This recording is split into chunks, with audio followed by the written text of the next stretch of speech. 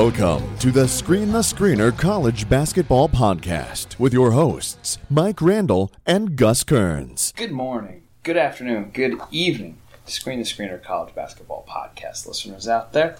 Welcome into the Screen the Screener College Basketball Podcast. So glad you guys tuned in, where we're always talking everything college hoops, a little NBA draft, especially this evening and later on this week.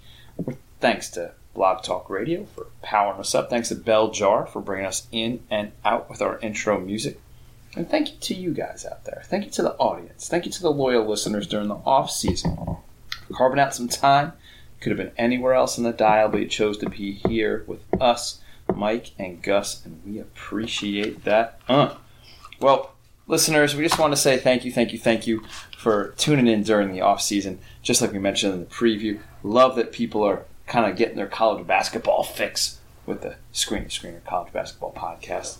Thanks for sharing some time with us. We hope that we help on a commute, hope that we help on some weekend chores, or we hope that we help get you through your day, whether it be at lunch or you're plugging us in at work while you're working on a project. We're good with that. Thanks for letting us share the day with you. Time well spent with good company. That's the way we like to think about it in the Screen the Screener College Basketball family. A little NBA draft. I'm going to give you the bottom half of my first round mock draft, if you want to call it that, or just ideas of where I think teams might go with certain players. And then we're going to talk about a couple of things off the bat that I thought were kind of interesting that have to do with like NBA draft, but also some of the players that we followed during this past season. Paid a bunch of attention to, invested energy in, definitely followed and rooted for or rooted against along the line. I think the first thing we'll pay attention to, especially with this NBA draft, and this goes more to the international players, and we don't like to get political on the Screen the Screener College Basketball Podcast, but like, do the new immigration limitations play a role for these players getting working visas to come over to the United States to earn a living? Like, does somebody like Luka Doncic or Elie Okobo like have to jump through similar hoops? I'm intrigued to see if that's a further delay or hiccup for their path to the NBA. I don't know, do things get kind of glossed over and they just kind of like sign some papers and everything's good to go and their front office takes care of that? So I think that's a thing to pay attention to for the foreign-born players, especially if they don't get drafted by the Toronto Raptors.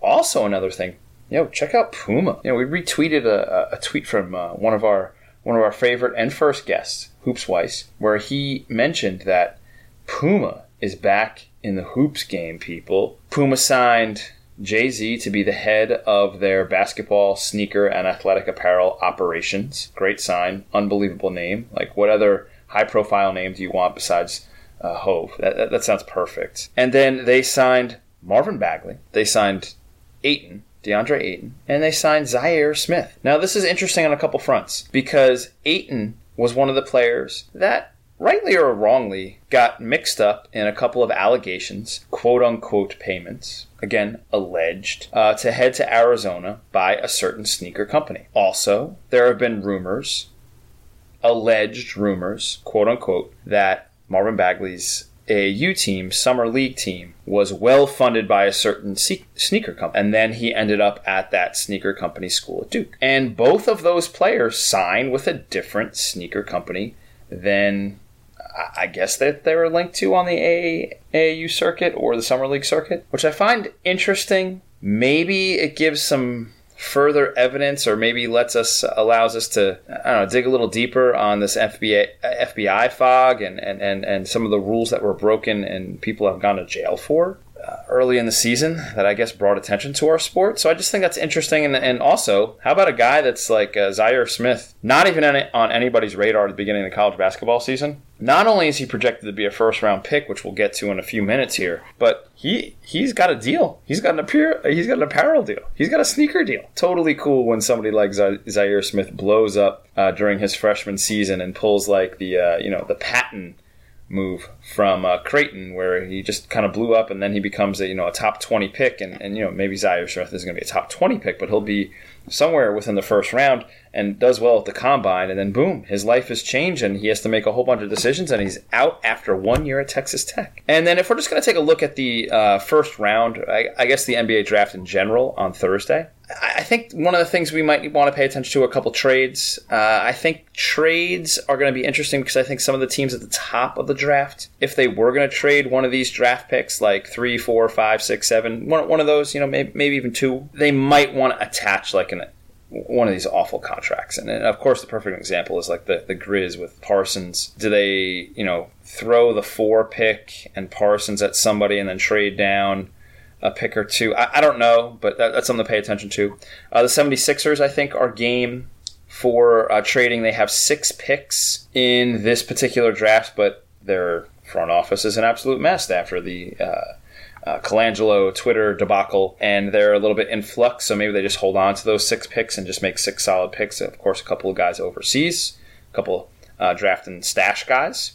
The Hawks have 3 in the first round, and they also have 4 in the top 33, so I think they're an intriguing team to pay attention to. Maybe if a player they really like shows up at 13, 14, 15, do they then package a couple of those picks to move up to get that player they really like to complement the player that they're going to take at 3? I think the Hawks are an interesting mover or shaker on draft day as well. And I think the Suns are another team to pay attention to. Obviously, they're going to hold on to that first pick. We'll open the bag a little bit here and lift the curtain. We think that they're going to take Ayton.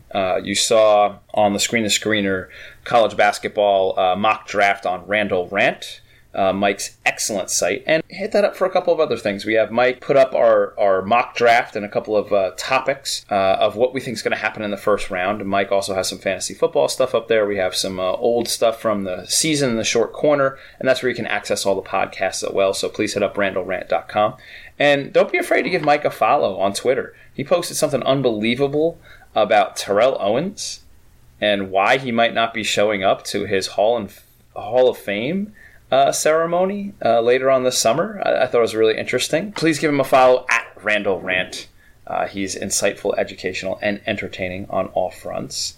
And if you like what you're listening to here, give the podcast a follow at SDS Podcast, Efficiency of Keystrokes, of course, where we're trying to keep up and not, overwhelm you with college basketball minutia stuff during the offseason, but we're trying to keep you up to date with the NBA draft and let you know what we're thinking. And I think the last thing before we get into, the bottom part of the mock draft is if you're really into the draft, Mike and I think we told part of the story. The initial part of our relationship began around the NBA draft, where we loved college basketball, we loved the NBA game. We got together for the NBA draft. Coincided with the end of school, luckily. So whether it be the end of middle school, the end of high school, even the end of college, after May session, after we were done competing, we would come back to home base and we'd always get together for the NBA draft. So we've been locked into this thing for literally years upon years, and this we're so happy that we're able to share it with you guys, our passion about it, and share some knowledge about it. So thank you for sharing the journey with us. It's really cool that we've invited more people into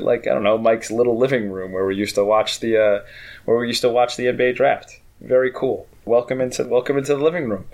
Grab a seat on the couch. Make yourself comfortable, please. But please, if you're looking for a couple more things, please hit up the YouTube channel. Mike and I have been working hard to give you guys some player profiles on some of the players that you've paid attention to all season in the college game, and we'll then hear their names called, hopefully in the first round or second round this Thursday.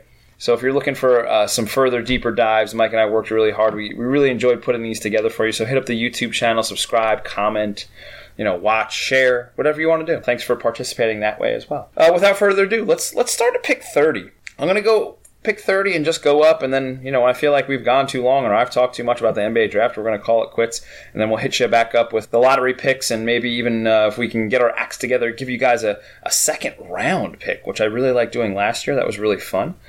So let's start with pick 30, and I think we're just going to go with the forward from Bosnia. I think we're just going to go with Dezana Musa, KK Sevilla, 6'9". He's almost 200 pounds. He's like another overseas wing that has gotten some good buzz. Some people have him up in the teens. Some people have him down in the second round. I'm going to give him to the Hawks here at 30 because the Hawks do have, like we mentioned, those 4 picks inside the top 33. And I think one of those 4 picks is going to be a possible draft and stash situation. And I can totally see that with Musa here and the Hawks. And the Hawks, like with I don't know, it's pretty tricky up front with them at 3. Like they could end up with Luka. So if, I don't know, if they go Luka at 3, then maybe this pick changes. But the way that we have our draft lined up, we're going to give them Musa at 3. Just a quick scouting report on all these guys, which is kind of the fun part that Mike and I have loved putting together for you guys. 6'9" wing, can shoot a little bit, pretty crafty in space. His jump shot is a little bit of a push/set shot, but he can catch and shoot, which is very typical of all Euros that are going to come from overseas. Our concern here is can he shoot it with the same ease and comfort with like NBA bodies around him? Croatian League and the NBA and international settings are completely different landscapes. So if somebody like Chris Middleton or Thaddeus Young is chasing him around, is he really going to be able to get off that shot with the same comfort and ease that he did in the Croatian League? I don't know. That's to be determined. I think that's why NBA GMs get paid a lot of money to figure that stuff out. We do think that he can play NBA rotational minutes, but I think the question is, can he shoot it well enough to stay and warrant more minutes in the NBA rotation? He is pretty crafty with his dribble. He is long enough, but he doesn't play that long. He doesn't play like 6'9". He plays more of like a 6'7" or a 6'6". But we bet that he discovers like Amano did for the Spurs. Like he creates those creases and angles with that Euro flavor shot creation. I bet that happens with Musa, so I can see that happening. And I think he can go anywhere within, pick 30 all the way down to pick 39, because that's where the 76ers have 2 picks in 38 and 39. So I can really see him going in this range at the end of the first round and somewhere in the second round. But we're going to give him to the Hawks at 30. They take Musa, the forward from Bosnia. At 29, we're going to give the Nets Zaire Smith. Zaire Smith has gotten a ton of buzz. Again, we mentioned him in the rundown, in the preview, that he signed his apparel deal with Puma, a link with Jay-Z. He's going to start to bring that. Again, just one last thing with Puma. And we didn't mention this in the intro, but if they are cool enough for Clyde, if they're cool enough for Clyde Frazier, they're cool enough for Bagley, cool enough for Aiden, they're cool enough for Zaire. I mean, that guy is literally a fashion icon, and that's the sneaker that he wore when he won his NBA championship with the Knicks. That's all you need to know there. So if it's cool enough for Clyde, it's cool enough for Zaire and the rest of these guys. But back to Zaire, he measured a slightly smaller than we thought that he was at Texas Tech, like 6'2", 6'3", about 6'9"-ish wingspan. A total athletic freak in the absolute best way. Can jump out of the gym. Had one of the highest verticals at the combine. Showed that he can shoot it a little bit, especially when Keenan Evans was hurt. When Keenan Evans was hurt for that 4-game stretch with his toe and then came back and played tough as nails for Texas Tech and dragged them to an Elite 8 and lost to Villanova in the Elite 8. Smith actually averaged 16 points and he played 35-plus minutes a game. He's tough. He buys into the system. He's super active on the offensive boards. He's not afraid to guard players that are bigger than him. He's a willing passer. He doesn't commit careless turnovers. He plays within the offense. He doesn't try to do too much, which I think NBA scouts will really like. Total elite first step. We talked about his verticality. He's out of control on that regard. NBA scouts and NBA GMs wanted him to be 6'5", and he came out at 6'3" or 6'2", 6'3". If he was 6'5" or 6'6", we might be talking about him in the lottery. I mean, somebody might even take a chance on him up there, but I think due to his measurables that were not where they wanted to be expected and not where they were broad and where they were put out by Texas Tech at 6'5", I think the Nets grab him because the Nets just need athletes, and I think if the Nets get him down here, I think that's kind of a steal. So let's give the Nets Zaire Smith from Texas Tech. At 28, we got the Warriors, and you know what the Warriors are going to do? They're going to do what they do every year. They're going to draft a player that's going to have an impact on their season, whether it be in season or in the playoffs, like they've done the last couple of years in the draft really late. It's no surprise that Jerry West is kind of running the things there and has influence in the draft room. And every one of these picks he's made or had influence on since he's come on board on the Warriors front office staff, that they've nailed each one of these. And guess what they're going to do? They're going to do it again, and you know who they're going to do it with? They're going to do it with Melvin Frazier from Tulane. Melvin Frazier is going to be one of those players where you're like, who? What? Are you really? Tulane? Yeah. Melvin Frazier? Yeah. Tulane. He's going to go in the first round somewhere, and he's going to go to the Warriors, I think, at 28, if he doesn't go earlier. Frazier did a great job at Tulane, even though they didn't have a winning record. He averaged almost 16 points, 5.5 boards, almost 3 assists. He shot over 55% from the field. You may think, like, what is the appeal here? All Frazier has is like an NBA-ready body. He's like 6'6", has an over 7-foot wingspan, and he has huge hands. If we're going to find a Kawhi Leonard like model or type in this draft, it just might be Melvin Frazier.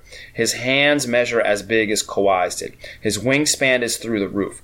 His athletic ability, maybe it's not Zaire Smith like top level, but I tell you what, it's just like a whisper below. He's really, really athletic, and he can probably score the ball a little bit better than Zaire can, and his length speaks to how diverse he can be on the defensive end. He can probably guard 1 through 4 due to his strength. And you know what? He saw a huge jump this past year in his three-point percentage. He shot 26% during his sophomore year, and he jumped to 39% this past year. So Melvin Frazier, Tulane, number 28 to the Warriors for a number of reasons. And you know what? The Warriors get all of these late picks right, and guess what they're going to do again? They're going to get it right again because Melvin Frazier can ball a little bit on the offensive end, and he showed that he can guard NBA-ready bodies like Landry Shamet, Jalen Adams, UConn, Rob Gray, Houston, Shake Milton, Quentin Rose from Temple. Like,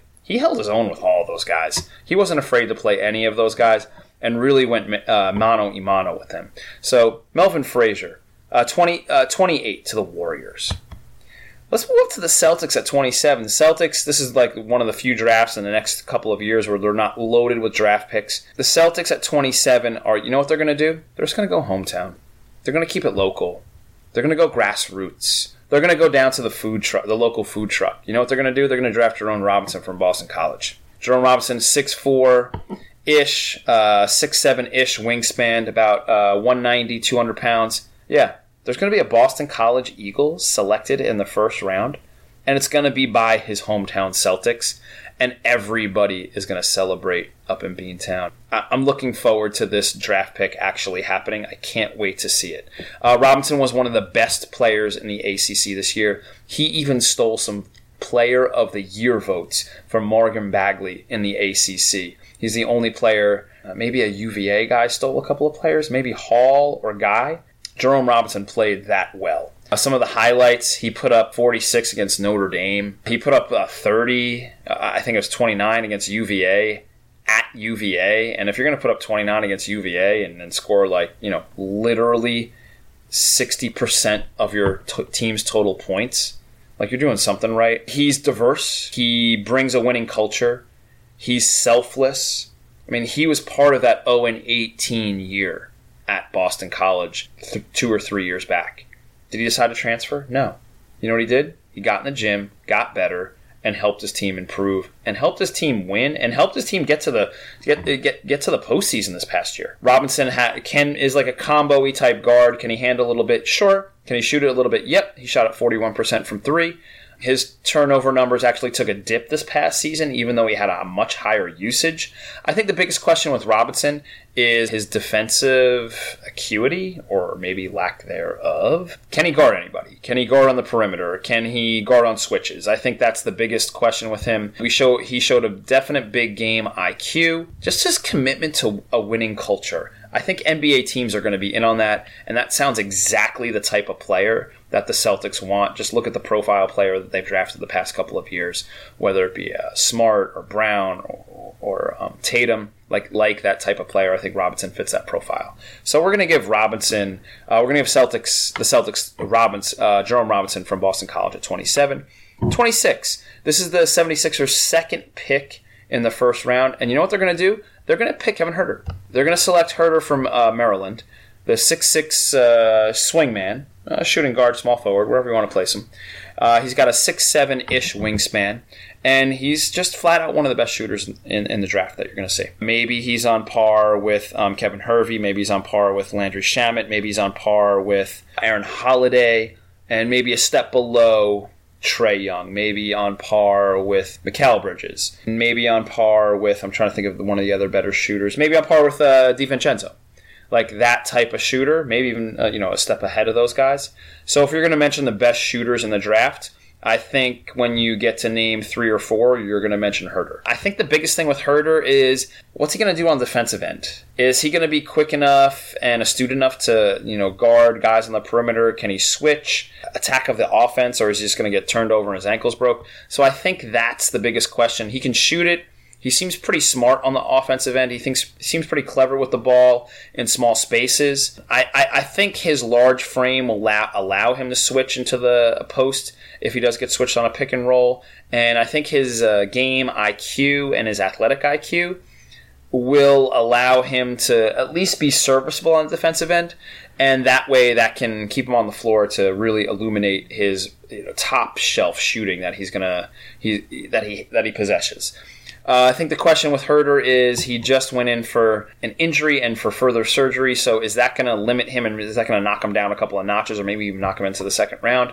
Our guess here is that he has some sort of first-round promise and that because he's such an elite shooter, he'll be selected somewhere and people will just patch him up, wait for him to heal, and I think he makes sense for a team like the 76ers who really coveted J.J. Redick's shooting ability, but he was on a one-year contract, so maybe they bring in Huerter on a much cheaper rookie contract and solve that problem that way with the offense that they like to run. So let's give the 76ers Kevin Huerter from Maryland at number 26.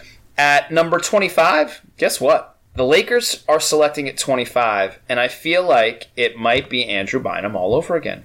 Do you guys feel that way? I feel like that could be the situation. I feel like that Mitchell Robinson is going to go to the Lakers here. Mitchell Robinson is 7'1", 7'4" wingspan, Chalmette High School. He went to Western Kentucky, didn't play a game, left campus, came back to campus, still didn't play a game. Very Hamiltonian path, as we mentioned before on the podcast. He was a top 20-ish, top 10-ish recruit, and then we never got to see him play. So as college basketball fans, I feel like we got robbed. We got robbed of seeing one of the coolest, most unique bigs not play a college game in a mid-major setting where he could have put up monster numbers. Think of the numbers he could have put up in Conference USA. Not only could he put up double-double, I mean, he would have put up numbers that are comparable with Ayton's numbers, 20 and 10. Bagley's numbers, 22 and 11. He would have put up numbers that are comparable with any of those guys and maybe even surpassed it due to the level of competition in Conference USA. Listen, he owns some of the finest measurables and numbers as far as profiles, athletic profiles go. Mo Bamba aside, he's over 7 feet tall, 7'4"-ish wingspan. He has a little bit of heft and carries some weight at 230. It seems like he, in videos, he's shooting it a little bit better. But what is happening with him? Are people going to be thrown off by the absolute, I don't know, how about flightiness of his decision-making? Or are they going to just look at him as like a different cat? Like, okay, college wasn't for this guy. Maybe the NBA is. Maybe he just has a different way of thinking about things. Maybe that comes out in the interview process. Look, we're going super positive here, right? We're trying to find the positive spin here. So we think he goes somewhere in the first round, and we think he goes number 25 to the Lakers. So Mitchell Robinson's Hamiltonian path ends at number 25 with the Lakers. Number 24, the Blazers, you know what they're going to do? They're going to take a shot. They're going to go with Anthony Simmons. That's what they're going to do. IMG Academy, took like a gap year, IMG Academy, and did not go to play at Louisville due to the part of the FBI fog, and just decided he wanted to put his name into the draft. So he's one of the more intriguing players right along with Robinson, because you don't have like the turn on ESPN, turn on CBS Sports, turn on NBC, and you can't watch him play. Cue in and be like, okay, let's tune in his game. Let's see what his skill set is. We couldn't do that, so we had to rely on some tape and some scouting reports and so on and so on. But here's what we see: we see an athletic guy, combo guard, a little bit undersized, has a little shake to his dribble, can create space, has a nice pull-up game, likes taking it to the hole. He's very like Northeast. He just likes to like bring it hard to the hole and draw contact. East guards do. That's what we do, right? That's our like first mode of offensive initiation. The question is, I think maybe, is his jumper sound, can he get it off in time? Because it seems like it's kind of slow like Lonzo's, and maybe has a little hitch, and maybe there's some mechanics to work out. So can he shoot it a little bit? I'm not sure. I don't know. Can he shoot it against like NBA length? Same question as we had with Musa, from Bosnia. Can he shoot it when Chris Middleton is following around? Can he shoot it when, I don't know, like J.R. Smith is following him around? Can he shoot it when Bradley Beal is following him around and closing out on him, or Otto Porter? Maybe. But who knows? We just don't know that yet. He really needs to depend on his interviews and his combine and individual workouts. So the question is he Markelle Fultz? Is he Brandon Jennings? Like, who knows? I don't know who he's going to be. But he is quick. Maybe not John Wall or Darren Fox quick, but he's super quick. Can get to the hole. Blazers really like small school, not known guard situation, and they really developed these guards with Lillard and McCollum, even Allen Crabbe to a certain extent. And so I can see them taking Simmons, just letting him like learn from Lillard and McCollum, and just letting him like, okay, yeah, this is how you do it. This is how you become great. Like, follow these guys around. That makes sense to me. So let's give the Blazers Simmons, IMG Academy, taking his gap year, no college experience. Up to 23 with the Pacers. You know what the Pacers are going to do? They're going to try to find a partner for Victor Oladipo in the backcourt, and they're going to try to partner DeAnthony Melton with him from USC. This totally fits the Pacer profile. Tough, hard-nosed guard. Maybe can't shoot it a ton. We don't know that yet because we haven't seen DeAnthony Melton play in a year, but we know that he can fill up a box score. All Melton did was like put up numbers across the board. He averaged over 8 points, over almost 5 boards, over 3 assists, a block, almost 2 steals in his freshman year at USC. And he actually outplayed Fultz in the game that they played against Washington during his freshman year, which was like kind of astounding, really impressive. The question with Melton, I think, is can he shoot it? If he can shoot it, he's a definite NBA player and a definite NBA starter. If he can't shoot it, he'll be a rotational player because he can do a couple of other things. He's a little bit of a Swiss Army knife, very versatile, what his skill set is offensively and defensively. But if he can shoot it from 3 a little bit, man, he is going to be steel and be a perfect match for Victor Oladipo. And both of those guys, effort. They play hard. So I can totally see that being a nice match for the Pacers and also a good fit with their all-star Victor Oladipo. Let's move up to the Bulls at 22. And this is where maybe Mike and I might disagree. If you saw the big board at randallrant.com, he has Keita Bates-Diop ahead of Jacob Evans. But this is where I got Keita Bates-Diop going. I think I can see him going to the Bulls. I think I can see the Bulls staying in the Big Ten, drafting the Big Ten Player of the Year. I really like Bates-Diop and what he did this past year. He just showed just general improvement. He showed stick-to-itiveness. He showed that even though I got injured, I'm going to come back and get better. Put up giant numbers across the board. I mean, we can just take a look at his tournament game where he put up 24 and 12 against Mike Dom. And the Jackrabbits, Dom put up 27, so he's playing like an NBA, forward in that situation. That makes perfect sense. And then you can take a look at Keita Bates-Diop. And this is the part that I really like about his game. When they played Gonzaga earlier in the year, he only scored 7 points. And Gonzaga totally blew him out of the water. PK 80. And then he comes back and he puts up a 28 on Gonzaga. The second time that they see them in the tournament, I gotta go up against Rui Hachimura. I gotta go up against Tilly. Tilly had injury issues. I gotta go up against Jakob Larson. I gotta go up against Jonathan Williams. well, I mean, what am I doing? Like, I got to step up my game here. And he goes out and goes for 28. Really impressed with just how he improved his game and how he went about improving his game. Don't get me wrong. Are his measurables perfect? Athleticism, what NBA teams want? Maybe he lacks a little bit there. He did shoot it okay from three, and he does have a very appealing wingspan that's over 7 feet tall. So I can see an NBA team really liking what he brings, and just his level of improvement from year to year, and the fact that he came back from injury. So let's give the Bulls at 22. Keita Bates-Diop from the Ohio State. Jazz, the Jazz always do something interesting, and they'll do something interesting again at 21. They're going to take Troy Brown from Oregon. Troy Brown was kind of ordinary, right? He didn't do very much. Oregon was kind of ordinary after making their Final Four run. They really didn't pop. They couldn't find their mojo. They didn't really have great team camaraderie and cohesion. With the transfers coming in, Peyton Pritchard being the hold steady there, and then a couple of freshmen, Troy Brown being one of them, things just never really clicked. If we take a look at the stats aren't going to be there. Here's what the NBA scouts are going to say. They're going to say the measurables. 6'7", decent strength, not out of this world strength, almost 7 foot wingspan. He has a handle that is, guard-like in a 6'7" body. He does have a decent game IQ, and you can see him being like a grab-and-go guy, like grab the defensive rebound, and then that guy can run your break. Right? You don't have to kick it to the point guard. Like, he's one of those guys. And then some of his assists during the year were really unique. I felt like there were some Lonzo Ball-ish from UCLA, like really cross-court pass assist type situations where he was really just creative.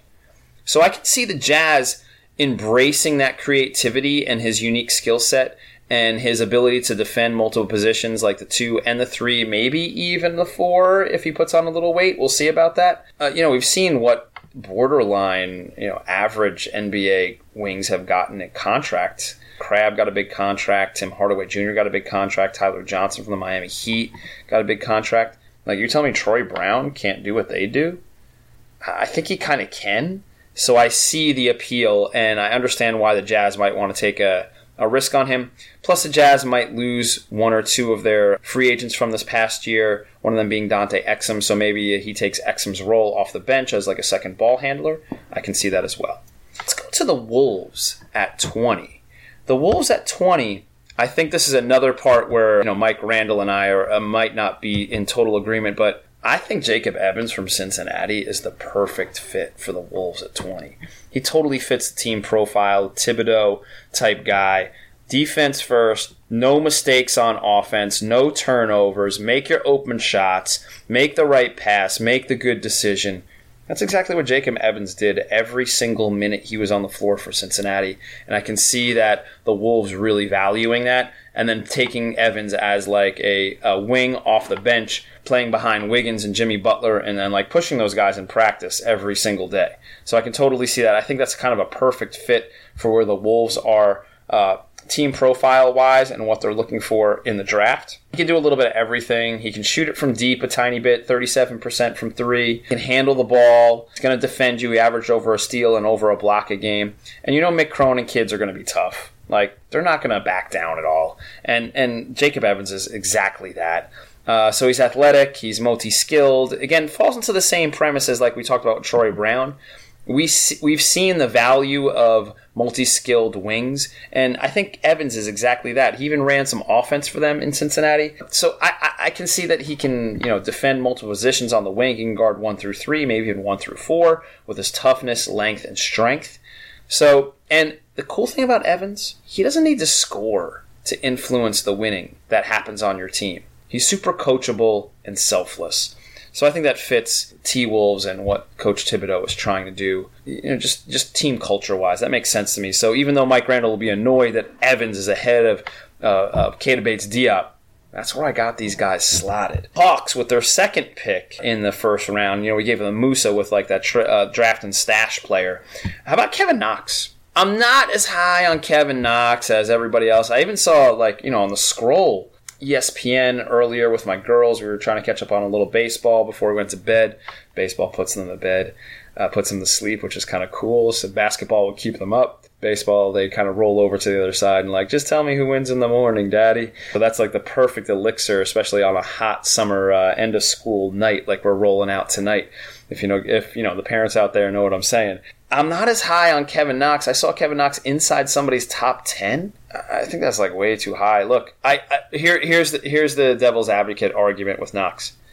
Is he going to be like every other Kentucky player that put up like ordinary stats during his college career and then just blew up like Boogie, or blew up like John Wall, blew up like AD? That would make sense, right? If Knox just like, put up ordinary numbers, his 15 points and his 5 boards in 32 minutes, and then he comes into the league and just averages 20. Yeah, okay, I get it. I can see that path because Kentucky players have taken that path before. I understand. I get it. Murray, yeah, sure.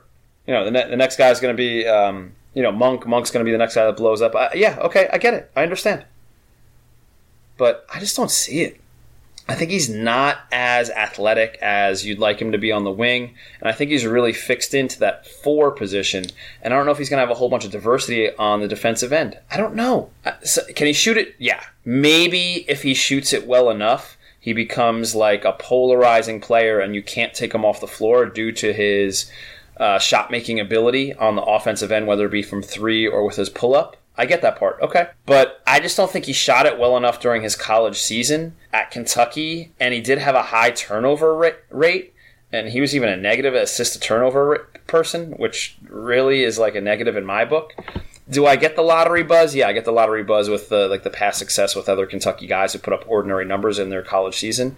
But I got Knox all the way down here at 19, and I think the Hawks might be happy to grab him at 19 if he falls there. So initially I had even Knox a little bit lower, but due to the type of player that's found success in the NBA recently, wing that can shoot it from deep, I think I knocked him up a couple of draft selections. So let's give the Hawks Knox at 19. Again, I have him way lower than a whole bunch of other people have him, but it's our podcast, so that's where I'm going to put him. 18 with the Spurs, and then we'll close up shop with the next couple of picks. I like the Spurs taking it at 18. I love them taking Josh Okogie from Georgia Tech. I mean, we talked a little bit about how Melvin Frazier might be that next Kawhi Leonard type player because of his measurables, his hands, his athletic ability, maybe his undervalued versatility on the offensive end that he showed at Tulane. But I think Okogie might fill in the exact same check marks if you're going for your defensive wing. Now, I know that they've taken Deshaun Murray in the backcourt as like this defensive point guard. I get that part. But maybe Okogie could be like counterpart to Murray. He has great measurables. He has an over 7-foot wingspan. His numbers are kind of intriguing. 18 plus points, 6 plus rebounds, 2.5 assists, a block, almost 2 steals a game, 38% from 3. He can get to the free throw line like at will. He led the ACC in free throw attempts and makes this past season. So he will bring it on you hard. We mentioned like the northeast guard mentality. Like obviously Josh Okogie falls into that from Georgia Tech. Like he will bring it to the line, bring it to the hole hard and look for contact. And he shot at 84% from the line. So there's lots to like here as far as like your offensive profile on the diverse Okogie. But I think the biggest thing is that he will effort. He'll effort on the defensive end. He'll effort on the offensive end. Will he make mistakes? Does he have turnovers? Does he have like questionable shot selection? If your role on a Georgia Tech team is to offensively create for a limited offensive team, then guess what? You're going to have bad shots. You're going to have turnovers. You're going to have like missed possessions. That makes sense. But what if he's in an NBA construct where he doesn't have to make those decisions? He can just make the right decision. And he can pass it to a 5-year NBA vet who's going to make a better decision. He's going to skip pass it to a big on the wing that's going to make a 3. That kind of makes sense. What if he does that with the Spurs? I think that sounds just about perfect. And plus, you know how the Spurs really value these longer athletes that have this like insane athletic profile. Okogie totally fits that. I totally get the Spurs taking Josh Okogie from Georgia Tech at 18. Listen, we've been waiting for this pick pretty much the whole entire time, right? Who are the Bucks going to take? This is a gigantic selection for the Bucks. The Bucks were on the precipice and took the Celtics to 7 games in the first round. If one of those early games in the playoff series goes the other way, then maybe it's the Bucks playing the Cavs in the Eastern Conference Finals. Maybe. It's not crazy to think that. They played the Celtics as well as anybody played the Celtics, minus the Cavs, playoff, and maybe it could be the Bucks matching up against the Cavs, and it's a whole different conversation we're having. Instead of LeBron having to carry the team, maybe it's LeBron, passing the mantle to Giannis. This draft pick for the Bucks is huge. It's gigantic. What are they going to do? How are they going to get it right? They kind of blew last year's draft pick with DJ Wilson from Michigan. I mean, I know he's still a work in progress, but he had very little impact on the season for Milwaukee this year. Did some G League time, played some NBA minutes, but really minimal impact because they played Thon Maker at that spot. They played Henson at that spot. They played Snell out on the wing. What are they going to do here? I think this is where you're going to find Donte DiVincenzo. Mike has been championing Donte DiVincenzo from Villanova pretty much the entire season, saying he's going to be Klay Thompson 2.0. If you think he's going to be Klay Thompson 2.0, Bucks, take him. Every year, one of these players just totally surprises, whether last year be like Kyle Kuzma that just rises up draft boards and comes out of nowhere. Guess what? This year, it's DiVincenzo, but he's not going to get picked in the late 20s. He's going to get picked in the teens, and the Bucks are going to take him, and his athleticness is exactly what they're looking for. He has a 42-inch vertical leap, the highest vertical leap at this year's Combine. He played well at 5-on-5s. We saw his historic national championship game performance, and he's versatile on every section. Now, the question is, DiVincenzo, did he do well in interviews? We're guessing that he did just fine with interviews because that's part of the Villanova education that you get. When you walk into the room with NBA executives, you know what you say? You say the right thing every single time. And I bet DiVincenzo did that even on the tough Twitter questions that he might have gotten. I don't know, questionable press release of his quote-unquote alleged Twitter account right after the championship game. I bet he answered that perfectly, and that's why he's even shot up boards even further for NBA execs. So I'm going to give the Bucks at 18, Donte DiVincenzo. And then let's finish up with a couple more. We'll go the Suns with their second pick at 16. One of our favorite players, Chandler Hutchinson. Hutchinson from Boise State is going to go to the Suns at 16 with their second pick. And after the Suns take DeAndre Ayton, the big man, they're going to go wing. And they're going to want a reliable wing that can shoot it and do a whole bunch of things on both ends, defensively and offensively, and Hutchinson fits that bill. We know Hutchinson has got a first-round promise. We think it might be to a team a little bit later in the first round, but we think that the Suns really value him and got to see him a couple of times out in the Midwest. Hutchinson had an All-America type season. He averaged 20 points, almost 8 boards, 3.5 assists. He improved his shooting numbers across the board. Shot a decent amount, a decent percentage, 36% from 3. He even had a triple-double, which is kind of impossible during the college season because of minutes played. He's improved every year. One of the other things to pay attention with Hutchinson is that he worked with the same coach that worked with Damian Lillard in college to work on Phil Beckner. With his shooting, his dribbling. So he's kind of like the small school, very talented, potential first-round guru, and I think that that's going to pay some dividends for him as well. So let's give the Suns a wing to complement Ayton with pick number 1 and give them Hutchinson from Boise State.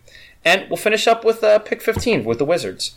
And you know what? This is where we're going to get into that first group of players that you're kind of familiar with, and this is where Lonnie Walker goes. Lonnie Walker's going to go to the Wizards. The Wizards would love somebody to step in right away in case Wall or Beal gets hurt and they don't lose a beat. And Walker is the guy to fill either one of those positions and maybe even play alongside both of those all-star guards and have Walker, Beal, Wall, and maybe Porter and run some small ball Warrior-type lineups. And Walker not expected to do too much, just make a couple open shots and take care of the ball. Now, I'm not as high. I feel very similar about Walker as I do with Knox. I'm not as high on Walker as other people, but you got to put him somewhere here in the teens. So I'm going to plug him in here at 15. And I think with the Wizards, I think that makes perfect sense due to the fact that they want some backup for those two talented guards that they rely so heavily on and have invested so much money in financially. They don't want to be left out to dry, and Walker is a cheap solution, even if he's drafted at number 15 in the first round. Walker's interesting because I don't think we got to see the true Lonnie Walker this past year at Miami due to Brown's injury and the FBI fog that followed the program. I think that he was put into a role that maybe he wasn't totally comfortable with. He took over some of Brown's responsibilities on the defensive end and also ball handling wise. Yes, did Chris Likes help him out in that respect? Yes, he did, but I don't think Walker actually played his true position, and maybe we missed out on seeing like the true talent that is Lonnie Walker. Maybe that popped out during workouts and at the combine. And maybe that's where Lonnie Walker finds himself at pick 15 with the Wizards. So guys, we're gonna pull the plug there. Thank you so much for listening. You guys have listened in for like almost 45 minutes here. Give you the rest of the first round later on this week, and maybe if we can get our acts together, maybe even give you a second round. But there's your rundown. We went from pick 30 to pick 15. I don't know if you're going to get much more of a breakdown on a less than an hour podcast than that. Mike and I will hit you back up later on this week, and we love talking college hoops and especially NBA draft with you guys. And again, please don't forget to hit up all the places that we asked you to visit and just help the podcast grow. Give us some good vibes our way. That's what we're looking for. We just want some positive feedback, whatever your mode of communication is. You want to communicate via Twitter, please hit us up at SES Podcast on Twitter. We'd love to get a follow from you and love to interact with you that way. Efficiency of keystrokes, of course. Don't forget to give Mike a follow on Twitter at Randall Rant. Insightful, entertaining, and educational on all three fronts. Don't forget to hit up the YouTube channel, Screen to Screener College Basketball Podcast. Just type that in. Some of our profiles will come up. You guys will love what you see. We've really put together some cool stuff. And then, of course, if you really, really like what you're listening to the off-season, please, whatever your venue that you consume podcasts in, whether it be SoundCloud, Apple Podcasts, Stitcher, leave us a nice review there. Maybe hit up some stars, punch in some stars on that review. We'd love to communicate with you guys that way if that's your mode of communication. And if you'd like to get in touch with the show, hit us up on Gmail at sthspodcast@gmail.com. If you'd like to tell us, like, hey, what's your opinion on this guy for the NBA draft? Oh, why don't you guys talk about this during the offseason? We'd love to hear from you that way as well. So listeners, thank you. And we just want to say, of course, hope everybody enjoyed their Father's Day out there. And we'll catch up with you guys later on this week. And happy summer solstice if we don't talk to you before then. Please enjoy the longest day of the year and spend some time outside. That sounds great, doesn't it, everybody? Cheers. Cilantro. Grazie. Arigato.